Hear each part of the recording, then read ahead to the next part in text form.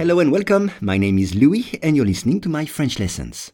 For each lesson, the text in French and the English translation are available in the description field. You can get it for free from your podcast app. And if you want to practice your spoken French, I offer one-on-one lessons via Skype.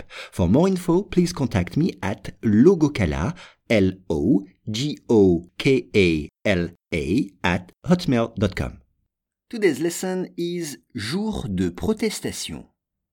La société américaine Newmont, qui a pour projet une immense mine d'or à ciel ouvert dans le nord du Pérou, a arrêté sa construction après des jours de protestation. Once again, la société américaine Newmont, qui a pour projet une immense mine d'or à ciel ouvert dans le nord du Pérou, a arrêté sa construction après des jours de protestation.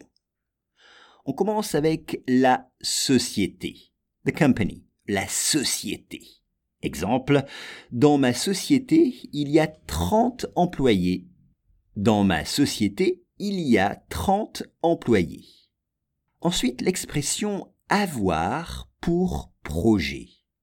Avoir pour projet, c'est to plan. Avoir pour projet. Exemple, j'ai pour projet de changer de travail l'année prochaine. J'ai pour projet de changer de travail l'année prochaine. Une immense, l'adjectif immense, huge, une immense mine, a huge mine, une immense mine. Exemple, il y a un immense arbre en face de chez moi. Il y a un immense arbre en face de chez moi. Une mine d'or, l'or, O-R, gold en anglais. A gold mine, une mine d'or.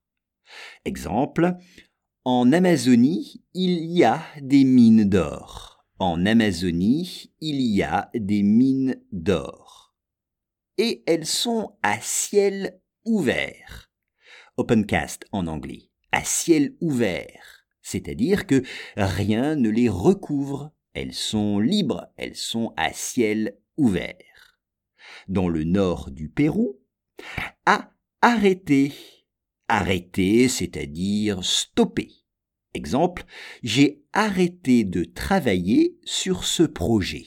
J'ai stoppé, j'ai arrêté de travailler sur ce projet. Et enfin, après des jours de protestation. Après, after. Après des jours de protestation. After days of protests. Après des jours de protestation.